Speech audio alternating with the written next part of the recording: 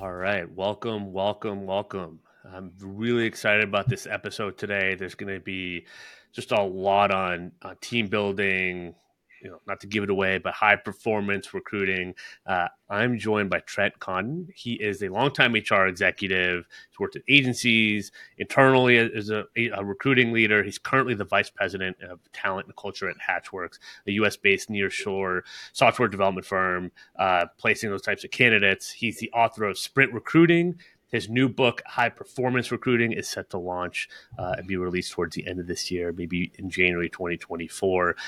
We connected a few weeks ago. I just was reading more of his content. I love this approach to recruiting and building teams. And we got on the phone, and it was very clear we needed to record this and share it with all of you. So, because it's a lot of the styles that we preach at Digital Recruiter. So, I'm excited for this conversation. And Trent, thanks for being here, man. Hey, thanks. I've been looking forward to this. Likewise, likewise. So we'll just dive right into it. Kind of typically always start, this could be a long answer because you have quite a impressive work history in this space. But how did you get into recruiting? By accident. Join the club. Yeah. I mean, if you had told me while I was in college, hey, you're going to go and eventually be in HR for almost 20 years, I would have laughed at you. I mean, I spent more time in HR for violating HR policies early in my career than I did, like making friends. So. But I put myself through school working full time as a banker. So I did a full range of things, working in branches. I worked with high net worth people. I did lending, both commercial and personal. And my daughter, I think, was one. So this was 2003, 2004. And I enjoyed the lending aspect. I loved meeting with clients, especially business clients, and kind of going, okay, because a lot of what I did is with I wouldn't say small business, but like they were founders, and I was just fascinated with the way their brain worked. And I would always say, like, what made you come up with this idea? For me, it was a way to get them to actually talk and forget that I was about to ask them for business. But it was also a great way for me to really kind of learn how their business worked. But I got to the point where I was like, a loan's a loan. I've structured some big, sexy loans. I've structured some basic loans. If I'm going to do a career pivot with my daughter's age, as it is right now, now's the time to do it. And growing up, my grandmother would always tell me, if you don't like something, go over there, break it, fix it, and make it the way that you want to. And so that was kind of my approach, is if I'm going to pivot, what is something that I can go in and I can break that needs to be broken and try my best to fix it. And HR was the first thing that came to mind, because as a sales leader, as an executive, I was young. I mean, I was in my 20s managing 48 people across 4 different states, huge P&L responsibility. And I hated working with HR, and especially hated working with recruiters, because they would send me over people. I'm like, do you know what we do? Like, this person has no sales experience. Yeah. Yes, they can spell finance, but they have no sales experience. So I found a contract recruiter position working for a bank, and I thought, okay, this is something I know, something I don't know. And I got in there, and I spent probably the first 6 months being trained by recruiters. And I use air quotes because they weren't, there was a couple that were cold calling, but I remember one of them going, so look, whenever people like hang up on you, don't let it get you down. And I'm thinking, I got run out of office buildings, trying to cold call on people in the office building, getting hung up on the phone. That's not going to hurt me whatsoever. So I took on a different approach, because at the end of the day, recruiting is sales. You are to build, nurture, and execute a pipeline against a strategy. And that's all sales is. Good salespeople do that.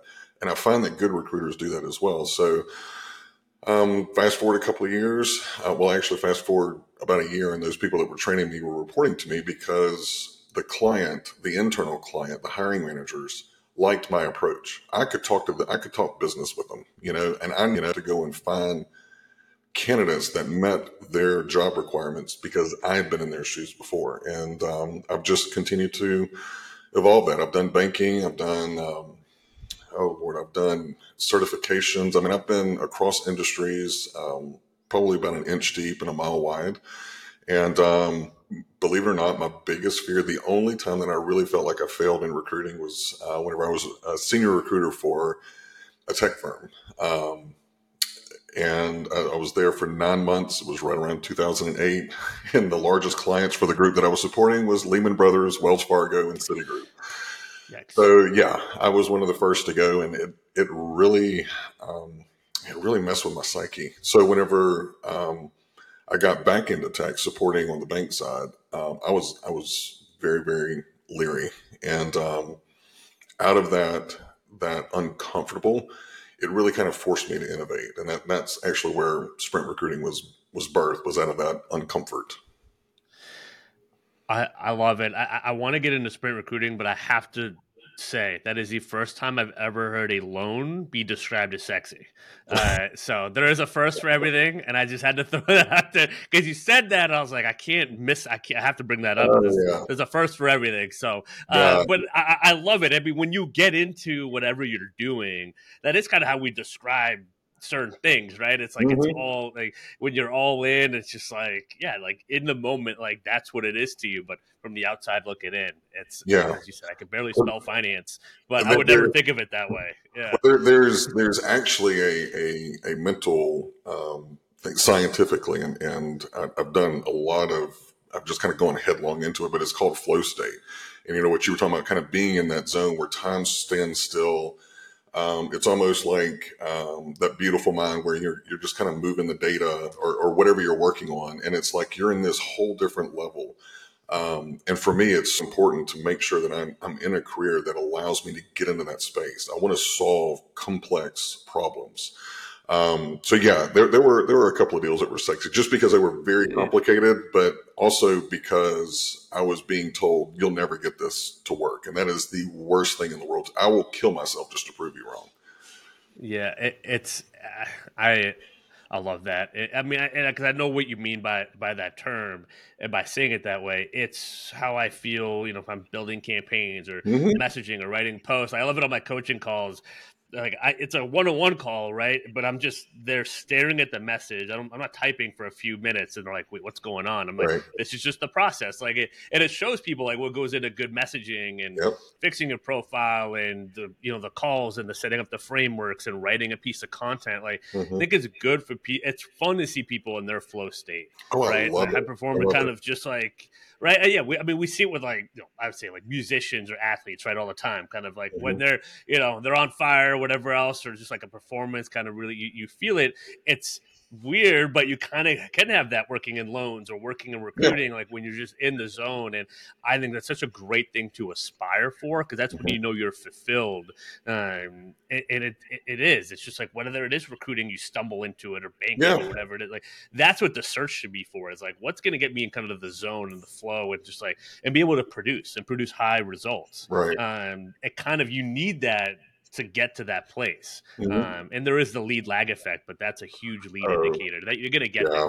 yeah. Yeah. I'm really big on leading and lagging. And the other thing too that that I try to impress on people whenever I'm coaching them is that success is intentional.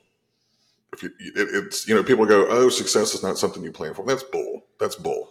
Anything that I put my mind to, I am planning to succeed, and every ounce of my energy is going into whatever that definition of success is for that particular project, that search, that coaching.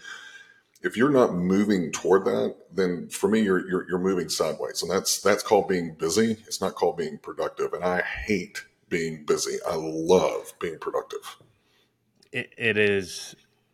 That is a huge lesson to learn. It is the trap of being a producer, being an entrepreneur. Like it's like, I have to constantly, am I being busy or am I being productive? And then when you have a team, right, is the team being busy? Are they being productive? Mm, And how do you? It's a lot easier to flip it for me than it is for them. So, which you kind of dive into. So I guess let's start with sprint recruiting. We're okay, going to talk about both books. I know you kind of mentioned they kind of flow into each they other, do. which is Hmm. perfect. How did that come about? What is sprint recruiting? Uh, I know I know it's a long answer, but we'll start Yeah. there. Well, Yeah. I'm laughing because I have high functioning ADD, and growing up in school, I was never like I always finished my work quicker, and that's why I would talk. I would make straight A's except for conduct because I just got bored. So sitting in a classroom, especially as an adult, especially as a producer, and especially as a leader of a team who at the time was under fire from our internal client. We were supporting the tech divisions within the bank. And ironically, my CHRO always put me into things that I didn't want to do, and things that at the time I never saw was relevant. And this was one of those cases. It was design thinking for 2 weeks. I had 2 weeks off, and then I had a week of Kanban training. I had a week off, and then it was a week of Agile. And this was all toward the end of the year. Whenever you're trying to crank everything out, you've got meetings, you got holidays, and all this other kind of stuff. And I went into it kicking and screaming. And just a little side note, about 3 years ago, I sent her a text. I said, look, I know I put you through hell for putting me through those classes, but it absolutely transformed my life. I'm looking at it, 6 years later, and I'm like, this is so much of who I am. I wouldn't know how to distinguish myself. So after going out of those classes, the whole premise of this is how technology firms were able to build and deliver client-centric products that worked. All right. So, you got your waterfall project management, which is you follow a very sequential order. Agile was a lot more bursty. For me, it was like, I was like, God, every 2 weeks, you're kind of getting those quick little dopamine hits that all of us look for. Like, hey, this went well, this did not. And so I started thinking there's got to be some kind of implication for recruiting. And, at the time I was actually considering getting out of recruiting. I spent more time running a daycare than I did actually providing strategy. I was chasing fires. I was listening to recruiters complain about hiring managers complain about recruiting. I'm like, I don't want to do this shit. Agile gave me a chance to say, let me give this one more shot. And so throughout probably the next 90 days, I really kind of dug in. And I realized that there are 4 dysfunctions in recruiting. And every other little issue that you've got probably falls within one of these 4 dysfunctions. So the first one is that everything is a priority, which means that nothing is a priority. I call that the Chicken Little effect. At the time, our CIO drove me crazy because every 48 hours, it was a different emergency. This is now the top position. So I'd go and I'd reallocate resources to try and get that position, only for 12 hours later for them to bring up another emergency. And therein lies kind of the second one, is that there's no rhythm, or there's no opportunity for us to do iterative improvement. It's like the classic Lucille Ball, where she's in the chocolate factory. That's how I feel like a lot of us as recruiting, outside of, what people looking in, we're kind of keeping it together, but inside we're just stuffing chocolate wherever we can. And the belt just continues to speed up. And then the other is that, I kind of alluded to it a little bit earlier, is that recruiters thought they were doing a good job because they increased the number of hires, but then the hiring managers are like, you're not filling the right role. So there was this misalignment in the definition of success. And then let's face it, the feedback loop is broken. I consulted about a year ago with a prospect client that read the book, and they're like, oh, we've got an SLA with our clients on feedback. I said, okay, well, cool. What does the client have to do for you? What's the deadline? And they go, we don't have any deadlines on them. I said, then that's not an SLA, that's a contract. So we're going to fix this. We're going to create some accountability.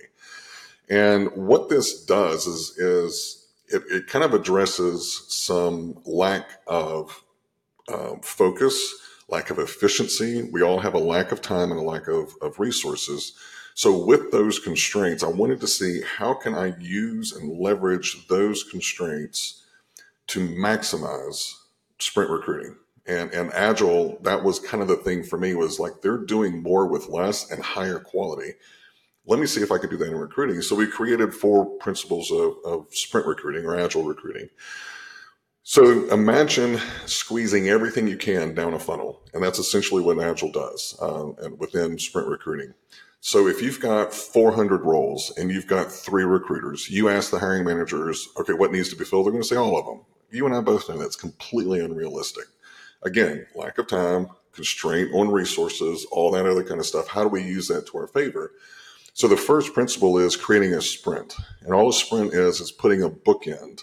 So you, instead of going, hey, hiring manager with the 400, which ones are the most important? I'm going to put a time constraint on there and say, over the next 2 weeks, where do you want my team and me to focus that's going to have the maximum value for you and your team? So I'm already kind of constraining that. That's that first step of the funnel. Once they come up with that, let's say they come up with 20 positions. These are absolutely, we've got to get these done. Fantastic. I'm now going to give you a budget of points. So 200 points. Of those 20 jobs, I want you to assign a point value, and we're going to fill those jobs in order. So now I am putting the onus of prioritization where it belongs, which is with my client. They are defining success over those next 2 weeks. And then I'm going to use the third principle, which is work in progress limits, to limit the number of candidates in each stage of the process. That way, we're not recruiting 25 candidates over 5 weeks only for the manager to go back and try to hire one of the first 5. And, then they're surprised they're no longer in the market. No, we want to limit that. We want to limit that FOMO and get them to move quickly, because that's going to help us be able to create that drumbeat. So once I hit that whip limit, let's say it's 5. Once I've scheduled 5 interviews for that top priority role with the hiring manager, I stop working on it. And then I work on the next one in priority, and I try to do the same thing. That's that drumbeat. And then the last one is feedback keeps everything going. So feedback, the deadline is 48 hours. So manager, if I submit over to you 5 candidate profiles, you have 48 hours to give me feedback. And if not, then I'm going to go to my manager, who's going to go to your manager and say, this one was given some serious points. You said it was important. Why are we not getting feedback? And then by the time it gets to my level, I'm going directly to the head of the entire business unit and saying, okay, you indicated that this machine learning engineer was 100 of your 200 points. Has something changed? 9 times out of 10, they go, no. I'm like, well, you might want to tell your hiring manager, because it's now been 3 days since we've gotten feedback. Just imagine the heat that's applied.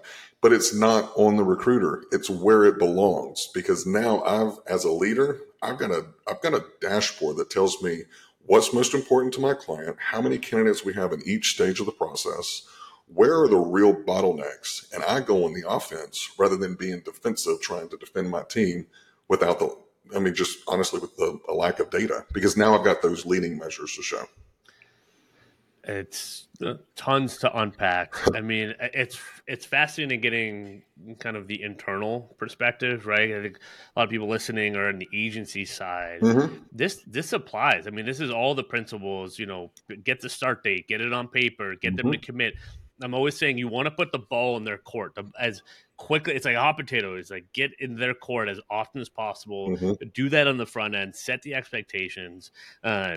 It's all those same principles apply on the outside, kind of looking in, and plus internally, I have been interested in, like, I don't do as much with internal, but I got so many hires, and it always was a red flag to me. I'm like, what does that mean? Right. Like, is that a good thing? Right. Like, I don't know. Like, I don't know, but like, it was just kind of like, it's like, I still don't know if they're solving a problem, a Mm-hmm. business problem, just because they got a bunch of hires. So I love that you brought that up and kind of putting kind of the onus on the manager Right. themselves and kind of systemizing. And it's just like, yeah, what is the priority and assigning? I mean, I love the point system, Mm-hmm. but you kind of have to break that. And then what you said, 5 submittals and move on. Yeah. That is a recruiting wide, internal, external. That has to be how you think and you operate.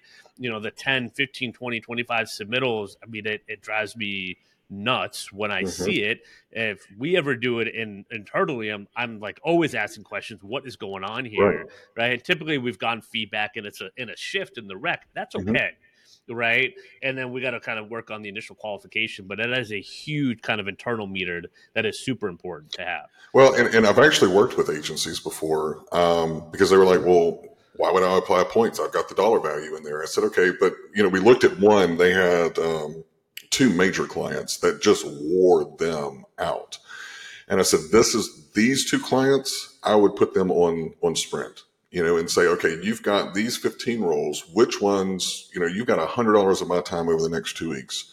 Where do you want me to spend that time? I was like, and you become obsessed with making sure you hit your whip limits and you hold them accountable.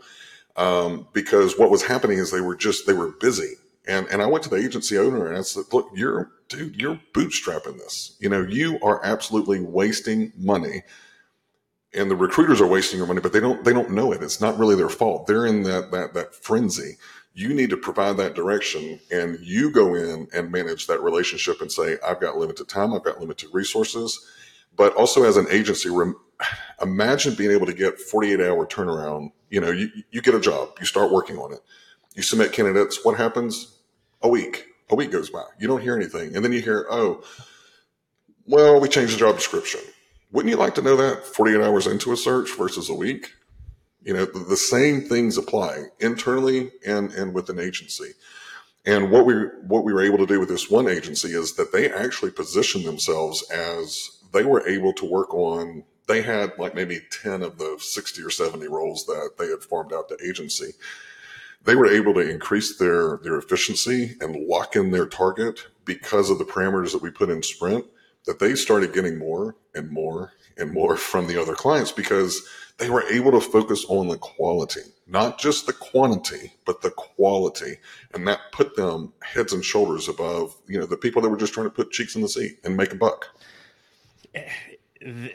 There's an issue here that happens when I tell people, whether it's outreach or within you actually working on a job of like, well, that's like passive or that's a soft sell. I'm like, nothing is passive. Mm-mm. I don't know if they're a good client or if it's a good rec in the beginning. That's why I don't hard pitch. Mm-hmm. I'm trying to get them to come on my turf and understand, is this even worth us working on? Mm-hmm. Right, because you identify the quality, then you get to the quantity, as you said. Versus, as you said, some people look for, well, I got 100 recs. I had someone over the summer, I got 10,000 recs. How many of you closed the last 6 weeks? Mm-hmm. Zero. So you have zero recs, is what I just heard. Right. Right? I mean, that truth be told, I mean, that's what it was. And he keeps asking for our help and delivery. I'm like, dude, go qualify a rec. Give me one that's going to close by Monday. Mm-hmm. And we'll go find people. Yeah. And it's got nothing. So a bunch of people got agreements, but they don't actually have recs. So there's a huge Mm-hmm. difference when you focus on one. And I get recruiting partners. I get, let's partner up, all that. And we have a bunch more roles. I was like, I don't care. I want to focus on one. Yeah. I want to place one with you and see how we get, because I'm going to get all the red flags and catch all the Mm-hmm. holes in the process with one and not waste the rest of our time. Absolutely. And then once we get one done, we can get two done, and then maybe five done, Mm-hmm. and then 10. And it's got to kind of build from there. So it's a slow burn in the beginning. You're still working your tail off. That's where most of the work, the hard work, is in the beginning to get to those results. But like, you just have to have that patience, that 3 months, 6 months, maybe even up to a year, to do it the right way Mm-hmm. and then get there. But again, it's the hard way to do it, and that's why most people they think they're taking the easy way out by not doing it. But you've discussed like those consequences. I mean, they're insane. So. Yeah, and it's very important. Within the sprint, I would say confines almost. It allows me as a leader, whenever those recruiters get slightly uncomfortable, what typically happens without this prioritization is they go and work on kind of an easy kill. Yeah.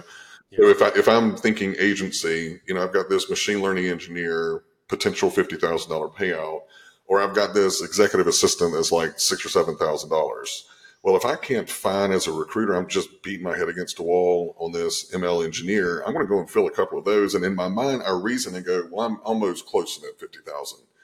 This does not give them room to move, and it forces you as a leader to get them to lean into that pain and embrace the suck and push past it. And the beautiful thing is that iterative aspect of it is like when you do your retro at the end of the sprint. So you sit down at the end of the 2 weeks and say, hey, team, what worked so we can scale it, and what didn't so we can overcome it. I use the word annihilate. I'm a little extreme, but the other thing, we like that here. You're good. Yeah, but I mean, if you think about it, most of the time we don't stop. And if we do, it's like, oh, we come up with all these great ideas and they just sit on a damn whiteboard somewhere and nothing gets done, right? This, you have a living, breathing document that you're going through every 2 weeks, and helping recruiters push into that pain and push into that suck and be able to rise out as a result and celebrate it with them, celebrate it with the team. All that's going to do is it's almost like a domino effect. So just a little sidebar. I'm a nerd. I love to research stuff that's just completely miscellaneous. But I was wondering one day, I was like, okay, so I know that everything's got stored energy, right? So whenever I push the domino, if we were to measure the energy to the very last one, how much did it grow? And so scientists actually did this. And if you had 100 dominoes in a row and you push the amount of, let's just say it's 10, whatever the energy component is, 10 pieces of energy to push that first one. By the time it gets to the very last one, it is the energy that has taken for all of it to go has grown 100 times. And if you think about that and apply it to sprint, everything that I learned, maybe I found a new website, maybe I found a new message that works, or a new Reddit board, or a new way to source on GitHub, whatever it is. I did that with that ML engineer. Naturally, your brain's going to go, well, if it works there, could it work over here? So that's where that experimentation comes up. And then you're sharing these best practices with the team. Dude, once you round that corner as a leader, just hold on. Hold on, because your team is going to completely take off. And it is so much. Then you go from trying to be a daycare manager to trying keeping them in the damn lines. You know, it's like, okay, we're testing 10 things right now. Let's not add another 10. Let's see how these Yep. 10 are doing. And that, to me, I mean, you can tell by my inflection, you know, my smile. I love it. That is the zone, man. It's so much fun. We're kindred spirits. I'm the same way. I'm seeing it now with our agency that we started, really officially started building in June. Mm-hmm. You know, it's kind of making some placements for here and there for some coaching, consulting clients. And then it was like, all right, let's actually make this a thing.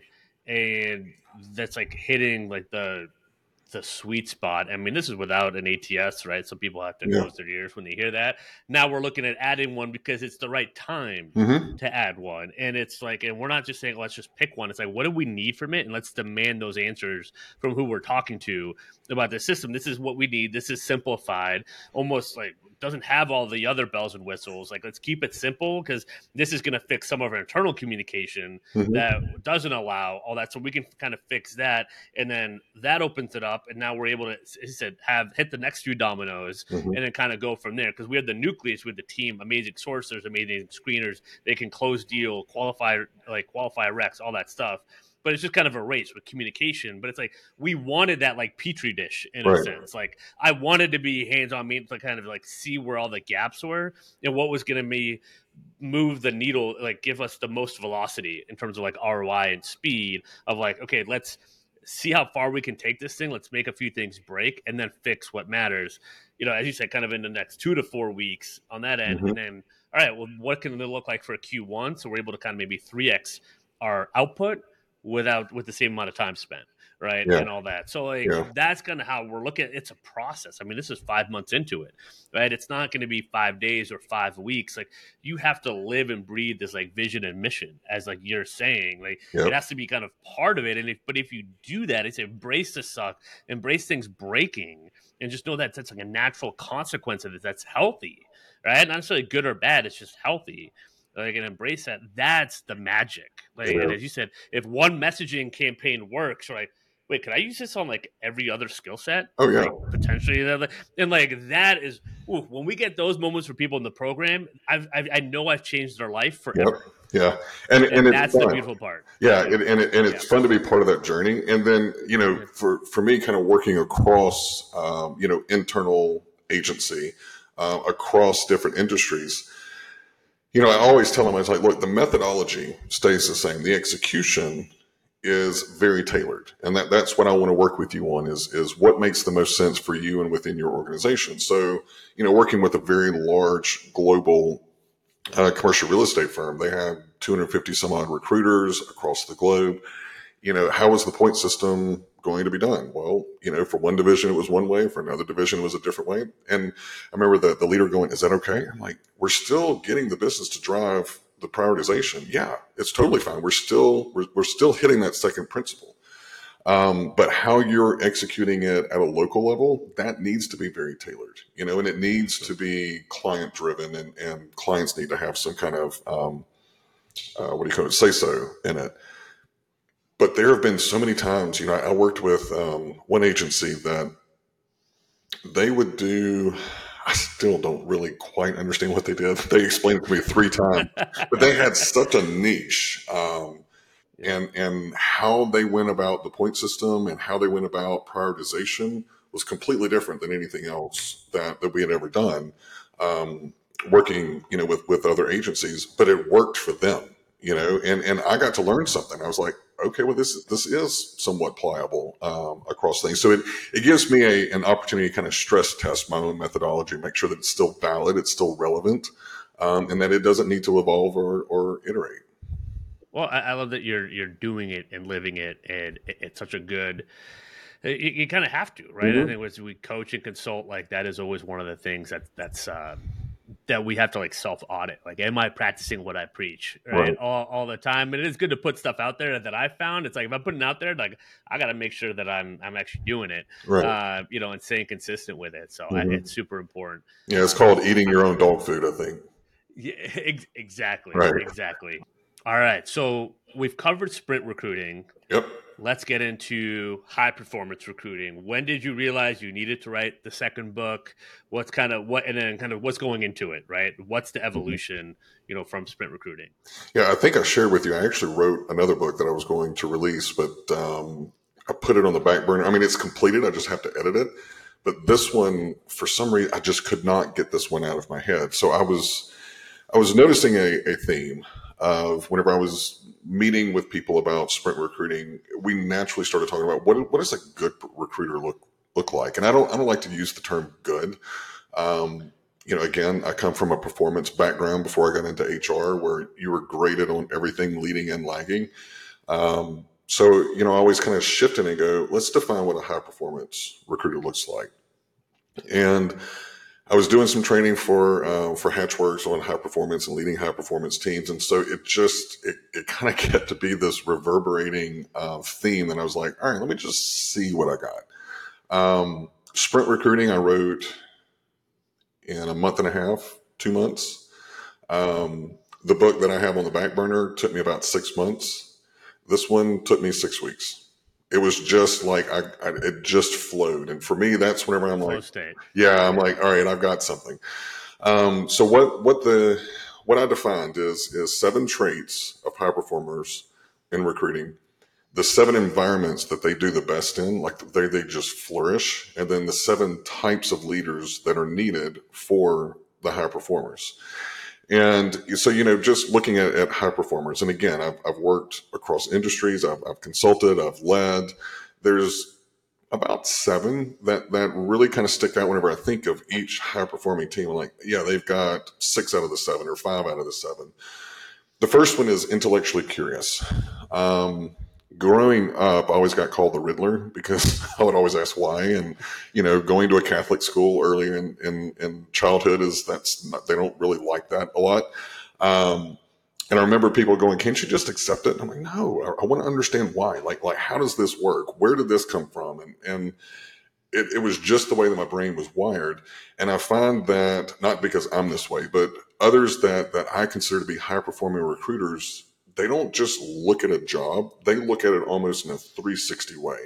And that's why they're better at developing a search. That's why they're better at developing candidates and bringing them across the board and actually closing the deal, because they've got that intellectual curiosity about the job, about the industry, about the market, about the candidate, and about the hiring. It permeates everything of who they are. It's one of the things that I look for whenever I'm hiring someone is when they're asking me a lot of questions, tactical questions, thought provoking questions. That's whenever I go, I like this person, because if they're doing it with me, they're going to do it with my client, and that's what I want.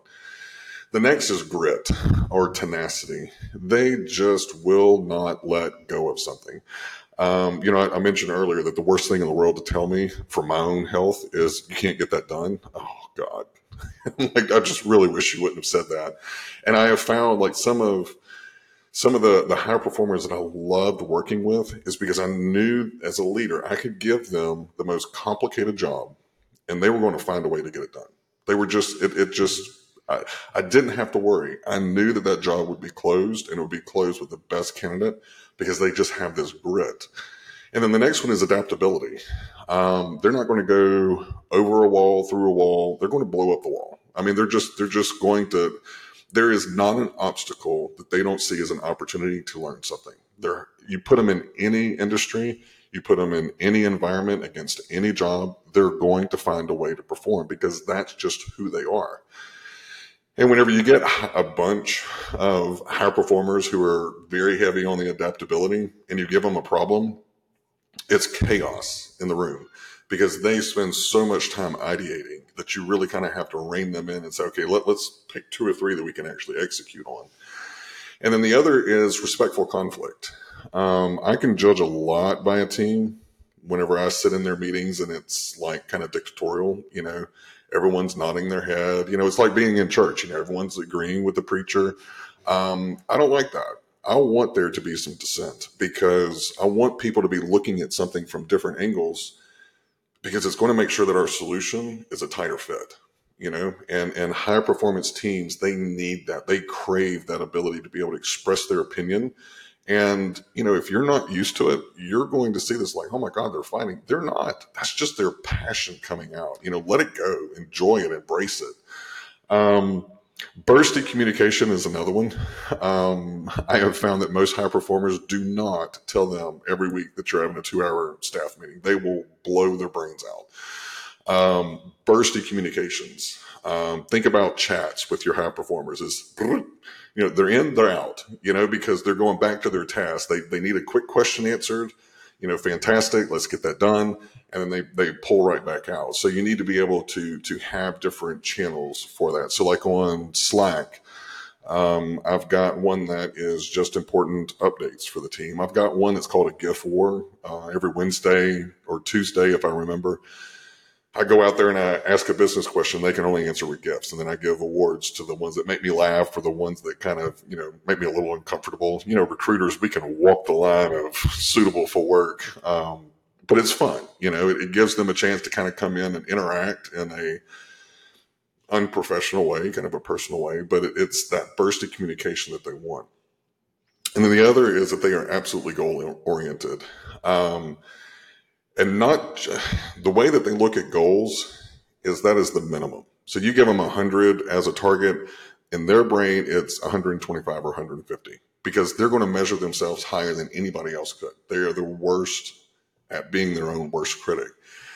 And I didn't realize because I've taken a lot of personality tests and I knew I was competitive, but just to show you how sick competitive I am. The other day we were going, we live in Atlanta and we were going somewhere in Midtown and I had never been there. So of course I put on maps and it says you will arrive by 2:17. I was trying to run red lights, pass people, take shortcuts around traffic to beat that 2:17 to the point where my husband was like, what are you doing? I was like, I'm competing against what Google Maps says I'm going to do, against time. Yeah, battling time. Right. But it's a source of motivation for your high performing recruiters to know that I am performing at optimum level. And if they're not, that's going to trigger that intellectual curiosity, that adaptability, all these other traits to say, how can I get to where I need to be at that high performance level? And then, of course, the biggest one is accountability. They need, and they crave accountability, not just for them, but also for you as a leader and from their team members and their clients. So I was working with a client who was complaining about one of their recruiters. They're like, she's such a great performer, but she's constantly complaining about her hiring managers. And so then once we put in sprint and we put in that 48-hour thing, and I've got a report I call the ICE report, ICE, which means I've called and cared enough. That is for those roles that are way beyond the 48 hours. And I started noticing that this particular recruiter had so many roles that she was working on that were on that ICE report. And so I worked with a leader to start applying the right pressure. Ironically, whenever the feedback started coming in and she saw that her leader was holding the other side accountable, her complaints about the hiring managers went down. She wanted that accountability. So if I'm looking for high performance teams, those are the 7 that I look for. Intellectually curious, they love respectful conflict, they're accountable, adaptable, they are goal oriented, and what's the other? Bursty communication, and then they have the grit. Those are every high performing recruiter I've ever worked with fits probably 90% of that definition.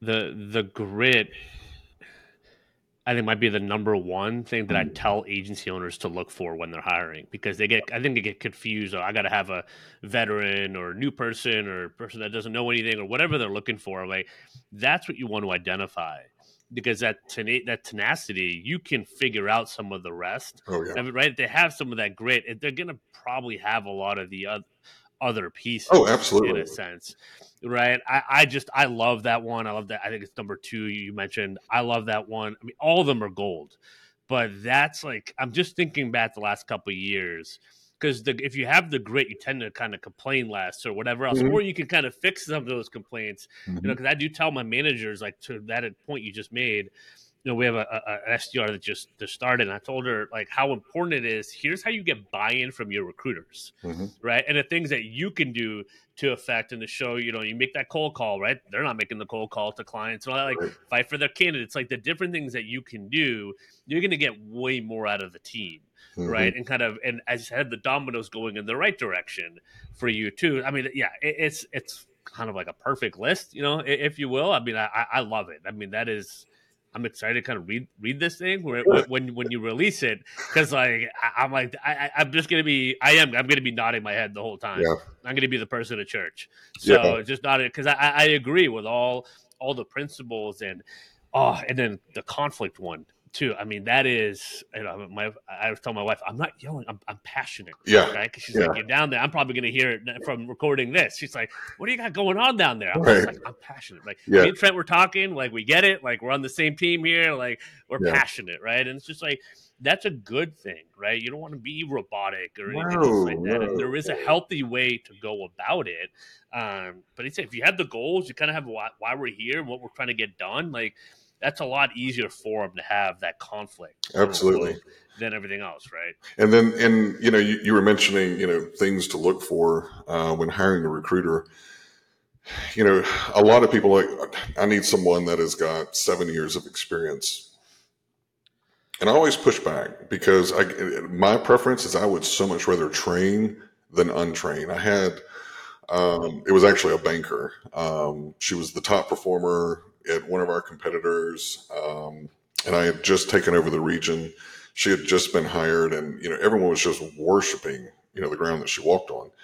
I didn't like her. I didn't like her. She complained all the time, and her performance was not indicative of what we had heard in the market. We found out why, but nonetheless, the reason I did not like her was because she never provided a solution. She was always putting the other team members down. And she always said, well, it's such and such bank. And she caught me on the wrong day at the wrong time. And she goes, well, Trent, at such and such bank. I was like, then why in the hell don't you go back? If it was so good, why did you leave? And she couldn't answer the question. 2 weeks later, she went back. And I was fine because I hired someone who had they had sales experience, but no banking experience. They had that oomph, they had that drive, they had that. I'm like, once this person gets turned on to the right products I'm going to have to kind of pull them back a little bit. I mean, they're going to be all over the place, but you know what? I'll take that passion any day of the week over someone that thinks that, well, it was greener over here. Well, the pasture is always going to be green where you fertilize it. And I think having that grit, you understand it. You'll go into an open field that's dead. You're going to find some way to make it green.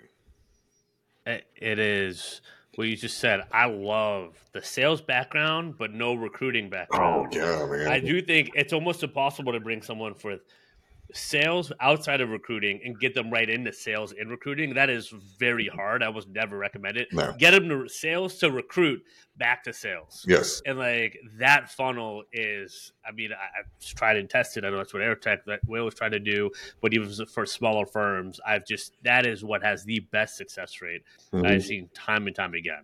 So Because yeah, the I'm with you. good salespeople, they just have it. They understand the importance of relationships. They understand the importance of discipline. Good ones do. They understand the leading measures that are going to eventually lead into the lagging. So how many as a recruiter, speaking in grit, since we're kind of talking about this, the each chapter I always try to start with a story. And then I get into some of the science and the stuff behind it. And the one for grit is a guy that I'd interviewed, and he actually works for us now. I had interviewed him because we were looking at the time for a recruiter for elevator inspectors, and just saying that just makes my skin crawl. Because this, everybody's got that one client group that you're just like, I will never work with it again. And elevator inspectors are mine. I mean, it was a very tough market, very hard. I mean, these people weren't on LinkedIn. Most of them had flip phones. So, I mean, it wasn't like you could just email them. So I was interviewing this guy, and I said, this is really tough. Like, what do you do whenever you get 10 no's in a row? He goes, well, what I like is, I kind of run a baseline. What's the average number of no's I get per day before I get a yes? He goes, so let's say it's 15 and I have 10 no's. Well, I've got 5 more. And if I can go ahead and get those 5 out of the way, then the rest of the day is going to be yes. And I remember thinking about it, first thing, and I was like, he's hired. And then the second one was going, God, what a mindset. I mean, just like it was a mental ninja for me to kind of, I mean, I thought about it for weeks on end going, how much more successful would I have been early in my career if I had that kind of a mindset, Oh, it's crazy. right? That's Crazy. grit. That's grit. It's like, how many no's do I need to get to? And then the rest of it's yes. And I love it. And that's why I love working with him. He gives me so much energy because he's just delightful, but he's so freaking wound tight. He's wound tighter than a Timex. And I love that because it's always toward the positive aspects of it. I I love that, and you're making me realize more and more that the best salespeople I've come across would never consider themselves good salespeople. Absolutely. And I think that is one of the myths that I have to help people break. They're like, I'm good at sales. I'm like, yeah, like these are the characteristics. Like you just like you keep going, you keep attacking. Like you play the numbers game first, and yeah, you can always play the numbers game a little bit better, more strategically. Yeah. But like as you said, like it's a mindset thing more than anything, and you can train yourself into it for Mm-hmm. sure. But it is something about recruiting and sales. Like you have those experiences from different industries and different jobs and people that have tried different things. That's where I've noticed some of the overlap, Mm-hmm. right? It's some of the best. Like I have a client. She was a physical therapist, and dealing with some of those patients that don't want to get better and all that. Right. Like makes recruiting feel easy, Oh right? yeah. I've had some people come in that have sold MLM products and all that. Well, recruiting seems easy compared to selling MLM at first and all that and bugging all your Yeah. neighbors, right? Yeah. So like they're different things. They're like that. Like it almost feels like easy. They've established the mindset and the grit almost elsewhere, and so Mm-hmm. that's where some of those unique backgrounds. You don't have to look for recruiting, but kind of what adds up. And I think the owners that I see that hire the best teams can think in those kind of that abstract way and kind of Mm-hmm. see how different principles and lessons from other industries could apply to recruiting versus trying to be like one dimensional, be like, well, it's a recruiting role. I got to get someone that's been a recruiter. It's like, no, like you X out this whole pool Oh yeah. of people that would do amazing, especially with some of the margins in agency recruiting. You could change their absolute life by Absolutely. introducing to them, and then they're so grateful that you brought them in here. They're like, "Sweet, I'm not selling cable anymore," Right. or serving tables. Like, I'm making how Yeah. much per placement? Like, Yeah. yes, like, I'll tell me how to jump. Mm-hmm. So like that is where I see the real opportunity in hiring Yeah. and recruiting. It's just like, I think if you get that, it opens up a whole amazing pool of talent. Absolutely. And then too, I think agencies, specifically that take on that mindset, put themselves in a totally different category against their peers. And when we were doing our pre-call, I shared with you whenever I was at the bank, we had 20 some odd vendors and we're spending X millions of dollars. I had to reduce it to, X minus $10 million in spend, and I needed to consolidate it down to 3 different agencies. And my selection process was looking at agencies who were partners for me. People that I could pick up the phone and go, hey, Clark, are you seeing this in the market? If so, ask your recruiters, are you seeing this shift in the market? If so, how are you guys dealing with it? And we would share that information. If one of the internal hiring managers called this agency and was like, hey, I need this, the agency would call me and go, hey, is it okay, if we engage? We have this mutual respect. I saw them as an augmentation to my team. The other 17, they did everything they could to try and circumvent the system. And ironically, I actually ran numbers on I'm really big about quick quits, quality of hire. And so I was looking at these other 17 compared to the three, the number of quick quits we had within the first year before the project was done. And it was astronomical, the difference in quality. And it just made the decision so much easier from a data point standpoint. I already had the gut of, hey, I really like dealing with Adam and I really like dealing with Ben over at, iTac. They're great partners. They would also give me competitive information. And, if it wasn't one of their clients, I go, hey, I hear there's a layoff about to happen at such and such place. If you got any roles, you might want to get your recruiters after that. So it made breaking up with those other 17 completely easy. And I got to be such a fierce component that they wanted to reduce it down to two.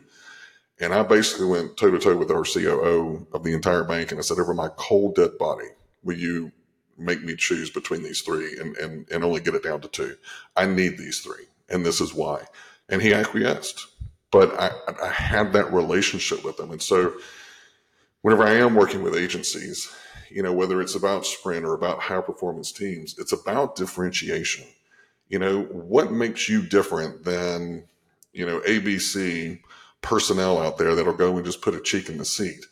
And whenever you're able to drive that value, you're also able to drive that margin. Well, such and such is only charging 20%. Okay, well then go to such and such. And whenever you have a resignation the next 90 to 180 days, call me and I'll do it for you at 25%. Yep. And having that level of confidence, and I tell people it's just like dating. You got to have just a touch of that confidence that borders ego to make you sexy enough for people to go, I want that. It's a very fine line you have to walk, though. It is very well said. I couldn't agree anymore. Talk about it all the time in the program, on this podcast. I mean, you have to know your value. You have to know your differentiator. And you have to know your ideal client profile. And yes, there are different stages of understanding that depending on where you are in business, but that should always be the goal to figure out immediately and to understand. And if you don't have that, work to understand it. Mm-hmm. Get on the call with candidates and clients and don't even try to pitch anything. Just learn your market. Yeah. Right. Ask people around, what would you, pay me for and to find or whatever. Like just do some of the research, right? That makes everything else a lot easier. Mm-hmm. And then when you have it, and there is a little fake it till you make it at some points, maybe in the beginning, but once you start, it doesn't take long. Once you've made a few placements, like that's it, right? 3 months in recruiting is like 3 years doing anything else. It feels like a time. So God, more like 10. You could have a whole differentiator in 3 months. Like, right. You could be the expert skilled trades recruiter in 3 months. That's how I felt back when I started. I was like, I knew everything within 3 months. Now I didn't. I had a lot more to learn, but I knew a lot more than the clients, right. About the market and the pay rate and had the current pulse on the market. That was one of the things that I could pick up in 2 to 3 months, right? Super quick was, as you said, that differentiator, that pulse in the market, right. who they were going to find, doing references, getting leads, like all the different things. That was time I spent hundreds of hours that they didn't spend on learning the pulse. And you can always control that early and often. So you want to get your competitive advantage as quickly as possible. That to me is what is you get the quickest path to success. Like get the advantage and then leverage it on your profile and your messaging, on your calls, everything. Like that is the key. And it makes things just so much easier, just swimming downstream versus upstream. Well, and just as an example, so we work on project work, but we also do staff augmentation, and we've got employees in Latin America as well as United States. And a lot of companies are looking at moving from offshore to nearshore. And the way that we've positioned ourselves is you don't need to know Latin America because we do. You just need to know us. And so how do we build that message out?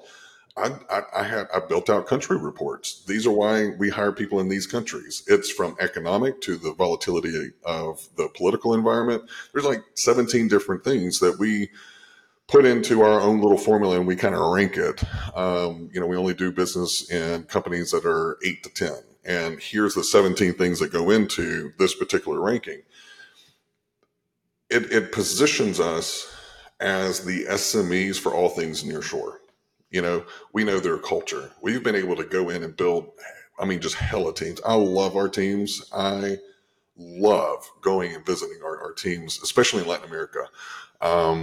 because they're just different, and the cultures are so different, and they're so incredibly proud.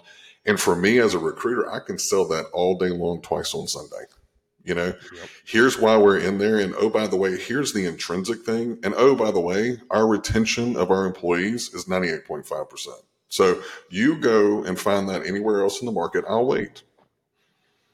That's the best. Mm-hmm. That's the best. We were just talking about that on the sales call earlier of just like having that confidence to know, and it's just like, all right, that's what you want to do right now. Like that's fine. I'll be here Yeah. 3 months, 6 months, 12 months. You just let me know, and you Yep. say it with a smile on your face, like a real smile, and Mm-hmm. they're like, huh. Like they don't forget it. So, and they Yeah. come back and you get much better business in the Totally. long term. Totally. And Yeah. and I'm not saying, if you're a brand new agency, go in and start at the 30%. I'm not advocating that You got at you all. got to work your way You got up. to work your It, way up. Yeah. absolutely. Yeah. So And this is an earned thing. This is when do this. Nothing is a shortcut for doing the work. yeah, you got to roll your sleeves up. And even whenever I'm negotiating a consulting, I've had some people go, your hourly rate is incredibly high. Like, yeah, it is, because I've got 20 years of freaking experience that I'm about to box in for you over the next 10 hours. So yeah, I'm giving you 20 years of my life for this cost. And trust me, you're getting it cheap, because there's a lot of blood, sweat, and tears and lessons that I have learned the hard way that I'm going to help you be able to dodge. And you're going to look It, better as a result. Absolutely right. It's a famous Picasso story, right? He draws a picture on a napkin for a lady, Mm-hmm. and he's like, "How much would that be? 20,000 bucks or whatever." He's like, "Well, you just scribble on a napkin." He's like, "Well, I've been doing this for 40 years or whatever, Yeah, right?" It's like it's just a scribble. Like it's just like, no, this is my life's work that you're asking for, yeah, and everything else, and this is a way I'm delivering it to you. But that's what it took, and I think it's really important to get to that level. And it is a sliding scale on where it you're at in is. your experience and the results that you've gotten. But Mm-hmm. if you got to start, you got to start somewhere. But that's like kind of if you reverse engineer it, like that's the way to go about it. It is, I, and it allows you to be able to select the clients that you want to work with. And yep. that's going to do nothing but increase the success that you're already having, and which is going to continue to be able to keep you at that elevated price. Because what I do find is that, and especially now, and we've done this sometimes. It's like we'll go and work on something that's outside of our normal little tech stack or whatever, to be able to get the revenue, because things are, the economy is not fun right now. But that's a short term strategy. That's not our long term strategy. So having a long term strategy and understanding short term pain for long term gain, is not necessarily sacrificing your value. It's kind of putting food on the table right now, but learn what you can in each step of that way, because it's going to help you whenever you get to your end destination. And it's also going to make you hella thankful for it. I mean, I tell people all the time, I've been married twice. I'm married my third time. First two to women, this one to a guy. So, tried something a little bit different. But, you know, I don't think that everything that I've been through from a relationship standpoint, I don't think that I would treasure my current marriage and protect it as much as I do now, because I've been through the worst. So now that I've got what I've actually looked for, oh my God, I'm fiercely protect it. The same thing is true when you're building that agency, when you're building your recruiting organization. When you reach that pinnacle where you go, I'm here. This is what I've wanted. You become super protective, super selective over it, and your team will borderline idolize you for that, because you brought them through that journey that they didn't know that they needed to go through, and they're better recruiters for it. Your organization is better for it. It's just a fantastic place to be. And usually, if you're high performance, you go, oh, this is great. Let's sit here for a day. Now, what's that next peak that we're going to take on? And it weeds out the people that aren't going to be high Yeah. performing, or at least aren't going to be a fit, Mm-hmm. right? And that's good. I'd rather have a quick yes or no than a dragged out. I don't Gosh, know yes. what's going on here. Yeah, what is So it, Paul? I it's think Paul said, "Let your yes be yes and your no be no." I will respect you so much more for saying, "Hey, Trent, I don't have this journey in me." Okay, cool. Let's talk about what that looks like. Let me help you find and you something. keep and you keep it alive, right? You Yeah. don't burn the bridge, and that is a lesson and a trait I think a lot of people need to learn and understand. I had to kind of figure that out too. You know, when I was younger, it's like how to keep things alive and not burn bridges. Cause I got excited. I would jump into projects, and I've had to learn how to just like take a step, take a deep breath. Mhm. Okay, like let's see, let's investigate a little bit more. Like, what are we talking about? Like, and like find the lane.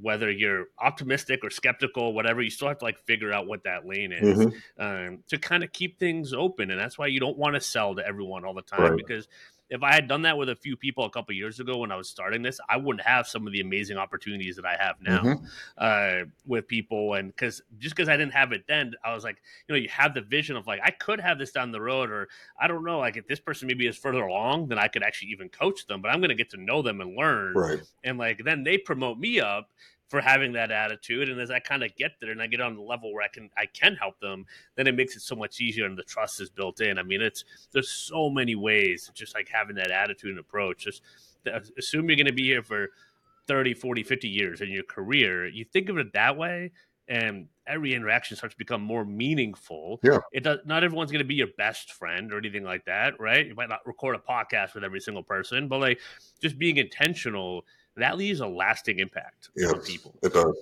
So It does. And the I guess the other thing to remember is that every time you say yes to something, you are saying no to something else. So you need to evaluate what you're saying yes against what you're saying no to, and that's going to help you evaluate what's the right route to go.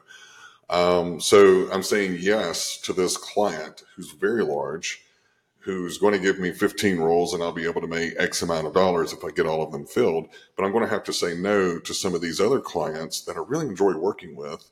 And yeah, maybe I may not make as much of the money, but I know their company, I know their value, I know what they're looking for. It's almost like second nature for me. But I'm going to have to learn this over here. So you can see just kind of going through this little T chart, it's like, this seemed like a sexy yes, but now it's more of a no because I'm going to be beholden to this one client versus I've got 10 over here. So what happens when that one client, the economy tanks, they're a bank, they're going to be the first to lay off, first to cut things. Now you're going to wish that all those no's you said that you would have kept them because they're, 8 out of the 10 are still in business, so yeah, I go. always try to tell people success is intentional. Make sure that you prioritize everything in your life according to what is the most important. And then the other is make sure that you evaluate your yeses against your nos. And then once you commit. Don't look back. That's important, and I love that. Just being intentional of every part of your business Mm-hmm. and your recruiting desk. So a ton of gold in here, and I really appreciate kind of you sharing all this stuff. This is super. I know we could keep going, but we're not for this time. But I know we could. Uh, Trent, where we got Sprint Recruiting, this Yep. is out. People can just buy that right now. Yes. Is that on Amazon? Where can we? Amazon, yeah. So tell us, kind of where can we find you? We will have this on the episode page, but Yeah. just so people can hear All it. right. So Yeah, I'm where can we find you? active on LinkedIn. You can keep up with all things high performance recruiting and sprint recruiting at sprintrecruiting.com. I'm also on Twitter. I don't do a lot as much on Twitter as I used to. High performance recruiting. If I can get it edited in time, this is it's like you birth it and then you have to rebirth it. I don't like the rebirth side. But I'm hoping to get it done to release in either December or early January, and it'll be out on Amazon. You can go to Sprint Recruiting, and then there's a little tab that says High Performance Recruiting. You can go in there and put your email in, and I'll send an email out with a link once the book is posted. So also available for coaching, for consulting, whether it's Sprint Recruiting or High Performance. I usually tell people that high performance recruiting is the who and the what, and the sprint recruiting is the how. And I just did it in reverse. I built the how first, and then now I'm kind of going and go, well, who's the who and the what? But Yeah. it all kind of blends in together, which to me makes it very easy. I love it. Well, this was fantastic. So, if you're listening, definitely connect with Trent on LinkedIn. Follow his stuff. He's got some great content out there. Obviously, get the book. I can't wait to get that and start reading it because I I'll know send you I'm a just going copy. to be nodding my head the whole time. I appreciate that, and this was fantastic. So, Trent, I appreciate you. Thanks Thank for coming you. on. Thanks for sharing the story.